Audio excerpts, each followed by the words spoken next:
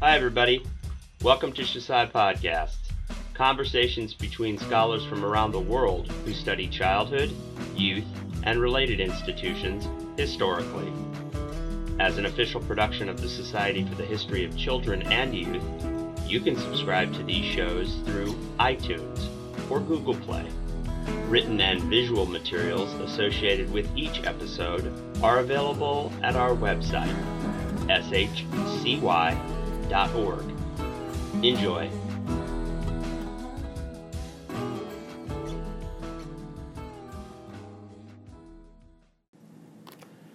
This is James Martin, professor of history at Marquette University. I'm here with Lisa Lamson, and I am a PhD student at Marquette. Lisa and I are going to discuss the value and limitations of a broad, synthetic approach to the histories of children and childhood. And Lisa has a few questions. Yeah, so my first question is, what makes a historian take such a broad approach? I think it's kind of a challenge to do a book like this, both intellectually and logistically. I think anyone who's written a book covering so much would agree with this. I've admired a few books like this. Stephen Mintz's Huck's Raft, of course, is a classic survey of American childhood. Colin Haywood, A History of Childhood has had a couple of editions. It's Childhood in the West since the Middle Ages. Peter Stearns' Childhood in World History, which is a very small book. Rutledge, I think, published it, is a lot like the book I ended up writing, which was a very short introduction to childhood, the history of childhood at Oxford. It was very short. It's 35,000 words, which is a couple of good-sized essays, actually. And they wanted it to be a global childhood, not just the United States, which is kind of my kettle of fish. So it was a challenge, again, to cram that much information into a very short book, but also to get outside my comfort level, which is also one of the benefits. It's fun. It was almost an exercise in research and in writing. I realized I could write 500 words a day for 70 days and have a draft. That's kind of what I did. And so there's a lot of reasons to do it. But the most important one is that you're able to make very large statements about very small people. Can't help but say that. That gets you outside the monographs that we are trained to write and on which we all rely when we do a big book like this or a big concept book like this. And so I think it's rewarding and challenging, and that's the sort of thing one looks for at a certain point in your career. So you said a few things that are sort of feeding into my second question, the make large statements about very small people. And that's kind of the benefit of this kind of book, but do you see any others? I think it allows you to find threads throughout history. I'm not even calling them themes, they're more like threads. As I'm not the only person to have said this, obviously, but children have always been children, but the nature of childhood has changed drastically over time. And yet, if you take a big enough look, if you pull back far enough, you can get through and not ignore, but avoid focusing on the details of certain children's lives at certain times and places and religions. There are vast differences in childhood over the eras, the eons, but there are also threads that have a place in how we think about children and childhood, I think. And as I said earlier, the monographs are what we base this on, and I love doing that kind of detailed research as well. But these big picture books allow us to find similarities or continuities, more importantly, I think, that we might not see otherwise. The conversation about threads and themes is sort of what I'd like to address. In the History of Childhood class and in your introduction to this book, you talk about the layers of childhood, and the history of childhood is taking and adding and removing. What were the ones that stood out to you? That's a good point, and I kind of was referring to. So talk about this a little bit first. One of the things that one does also find in a broad approach like this is that virtually nothing about childhood ever goes away. It's a layered history, I think. In the American history, which I'm more familiar with, I think if a way to think about it is the way that people thought about discipline and child labor, for that matter. Virtually no element of child discipline has ever gone away. It has been added to. If we think about the old Puritan, religion of the stereotype, the not particularly accurate stereotype of, spare the rod, spoil the child type stuff, the use of physical correction, that still exists, certainly, in the United States and elsewhere, but we've added to it other, what we would call more liberal or more sympathetic or less physical, certainly, elements of discipline. And I think attitudes about children working. There are still children in child labor that we would recognize as being child labor, similar to the 1780s, to the 1860s, to the 1920s. Today. But we've also layered on top of that the middle-class protected childhood, in which children aren't supposed to labor and are meant to be protected from that sort of responsibility in the families. So I think the layering idea is really important for the broad approach, too. The layers, I think, to get to your actual question, I think that are important for the big picture that I came across. This is kind of a theme, too, I think, is war. My first book about childhood was about children in war, the American Civil War, and I've done a lot of editing and commenting at conferences on works on children in war. And I think, unfortunately, that is one of the themes for childhood throughout history. And what's important is the layering of the ways children participate in war. They've always been victims, they're still victims. But increasingly, I think, over the centuries, they also become participants. Whether willing participants, I think you can see in the democratic civil wars in France or the United States or other parts of the 19th and 20th century, for that matter. The political element of wars are pretty easily transferred to children, and children are eager to adopt them, and so they become participants willingly. All the way up to more present day, where the use of child soldiers has become more of an issue. It's not that there haven't been child soldiers in the past, but as new constructions of childhood have emerged, again, the protected, preserved childhood, long childhood, is violated by having children fight in a war. And that's become an issue worldwide since the 1970s and 80s especially. And so I think one of the important layering effects of children's history and youth history is war, but because their experiences have broadened, and they are both more engaged willingly and unwillingly than perhaps in the past. I think another layering effect would be the role of government in children's lives, and that's kind of an easy thing, I think, to point out. As governments have gotten more involved in individuals' lives, they became more involved in children's lives, and in some ways, in the United States at least, programs for children were among the first state and federal programs created.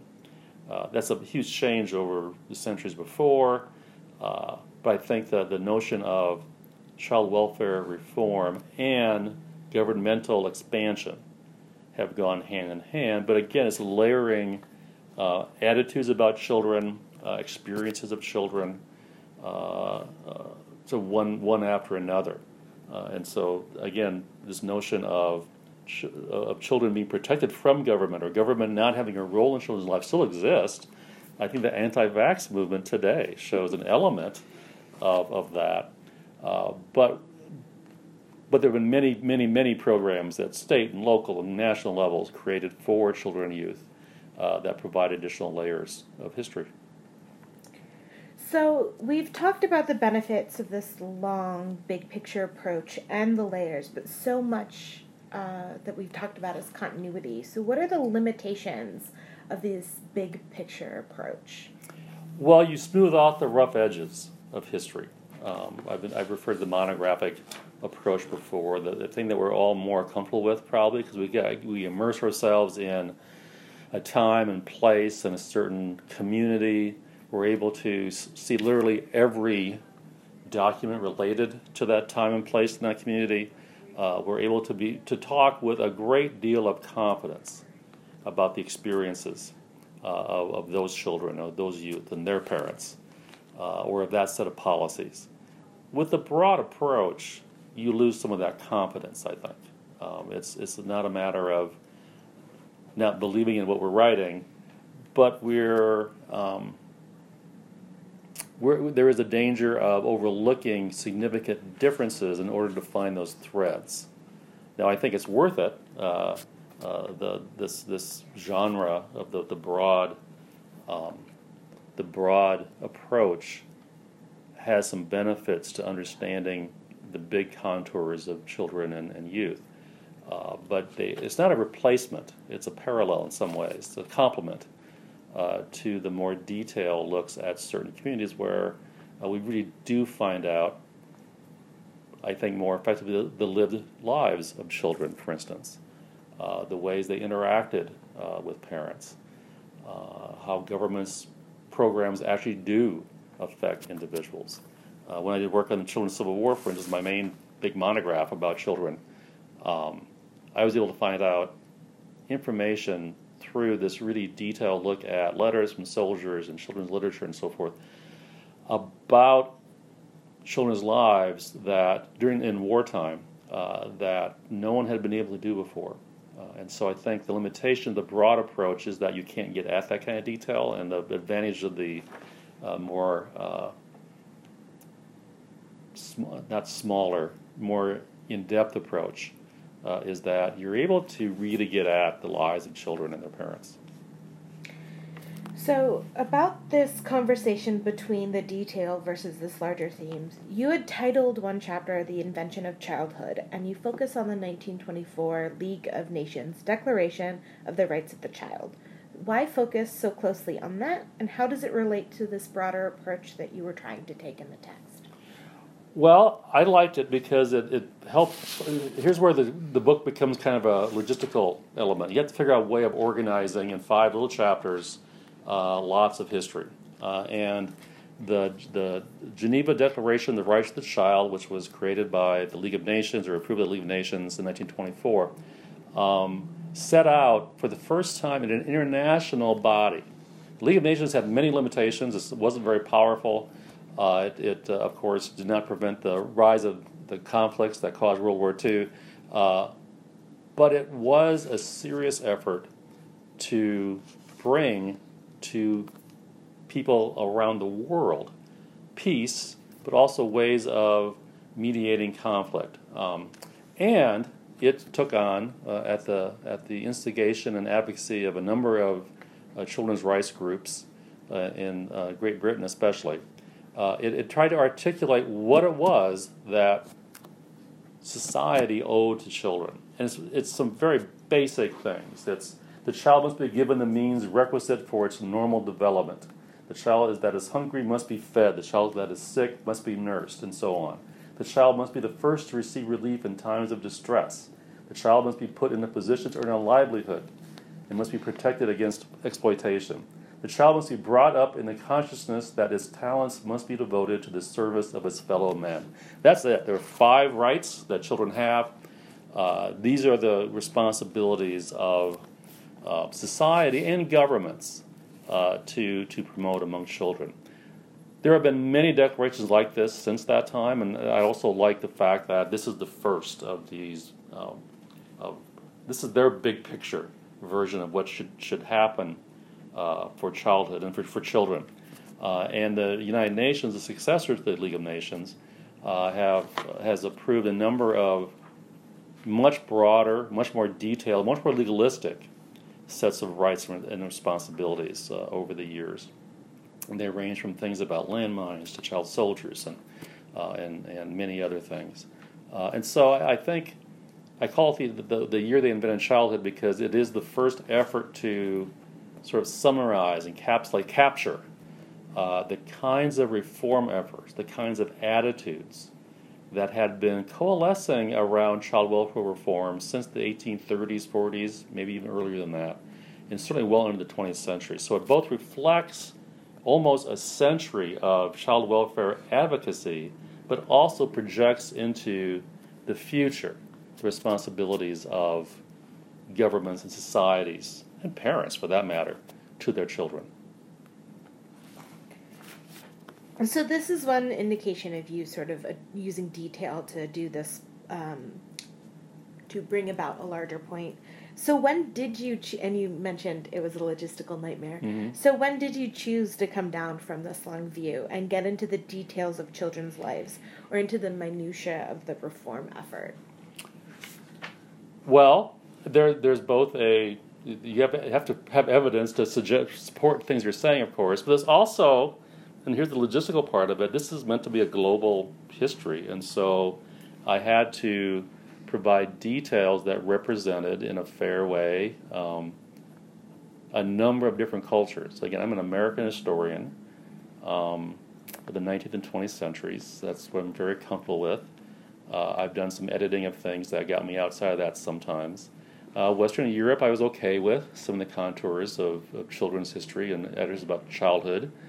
I was completely lost when I got really outside of those areas, and so my main research in the secondary sources would have been about Asia, Latin America, Middle East, and South Asia for that matter, is where I of course focused.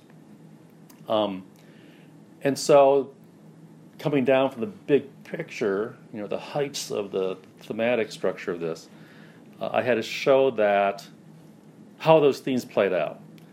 And I guess I think this is kind of what you're getting at, but one of the ways I did that was in visual sources. One of my favorite little sources that I found is something called the 100-boy motif in Chinese history. And this is something that was very symbolic, and it's 100 boys in all these ramifications. There are paintings, there are pottery, there's a very fancy shirt that they found from a 17th century tomb, I believe, that has 100 boys in a garden, and it looks like they're playing. What they're actually doing is becoming adults. They represent different responsibilities under Confucian ideals of what an adult should be, and it's very much an elite aspect. They're learning. They're actually doing martial arts. They are playing some games as well. Some of them are actually kind of pretending to be clerks and so forth. And so it is a representation of childhood, and that these are little boys, and they're little boys, doing childlike things, or at least doing things in a childlike way.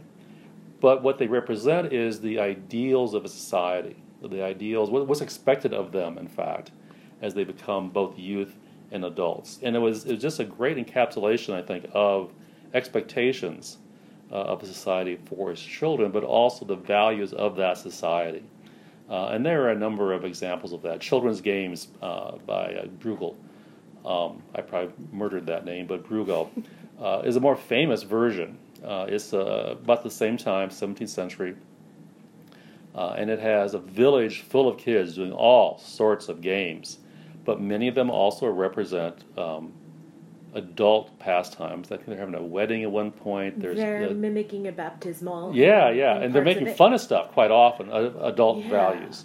They have masks on, but some of there's also just kids playing leapfrog. And the game with the hoopy thingy. The hoopy thingy, that famous old game, the hoopy thingy game.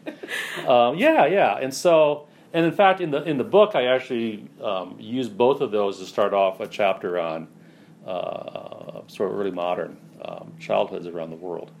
And so that's an example of getting down to the detail. Unfortunately, some of the greatest detail I came to was using the use of child soldiers and the outcomes of warfare on children, because it's an extraordinarily present day problem.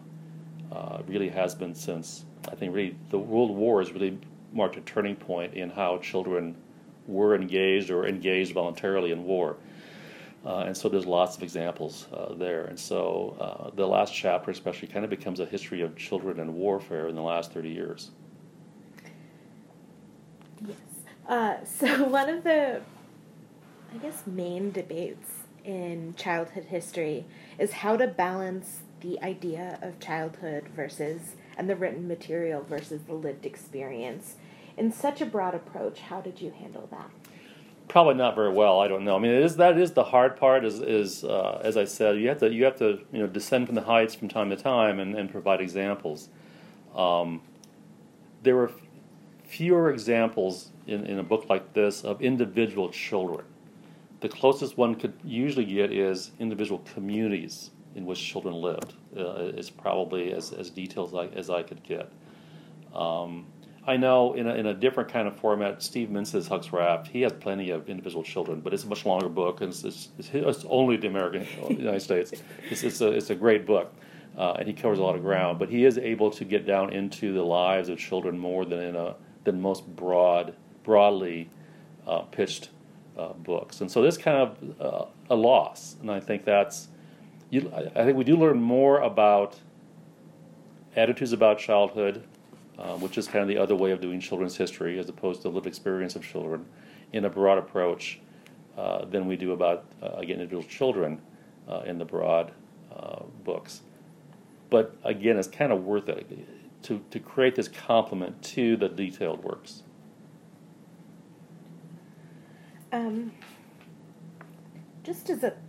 Because I like this question, what was your favorite story that came out of your research besides the paintings?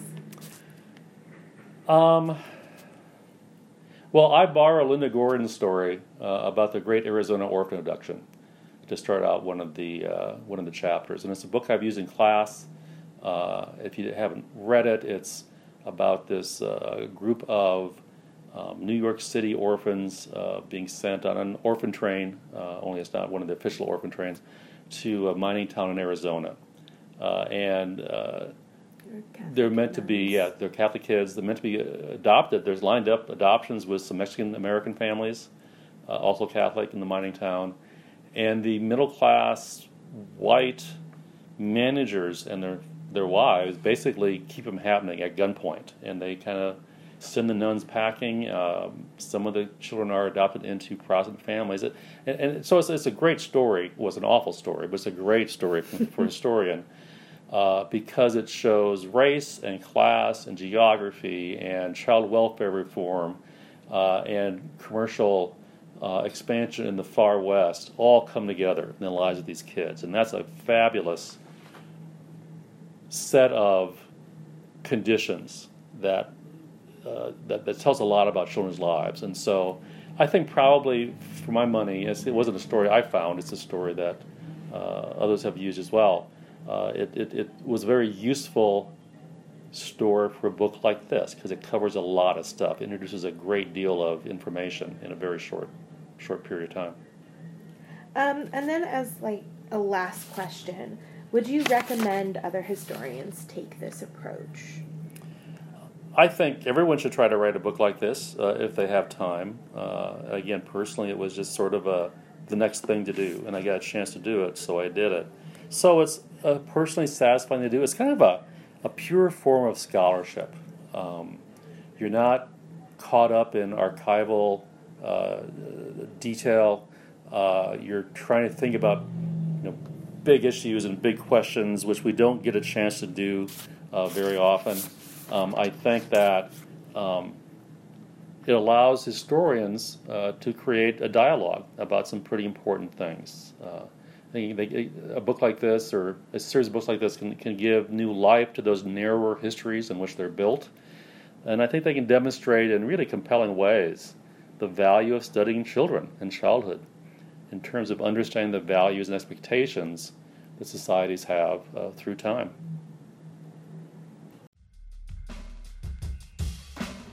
Thank you for listening to Shusai Podcasts. You can find more materials and features from the Society for the History of Children and Youth online, shcy.org.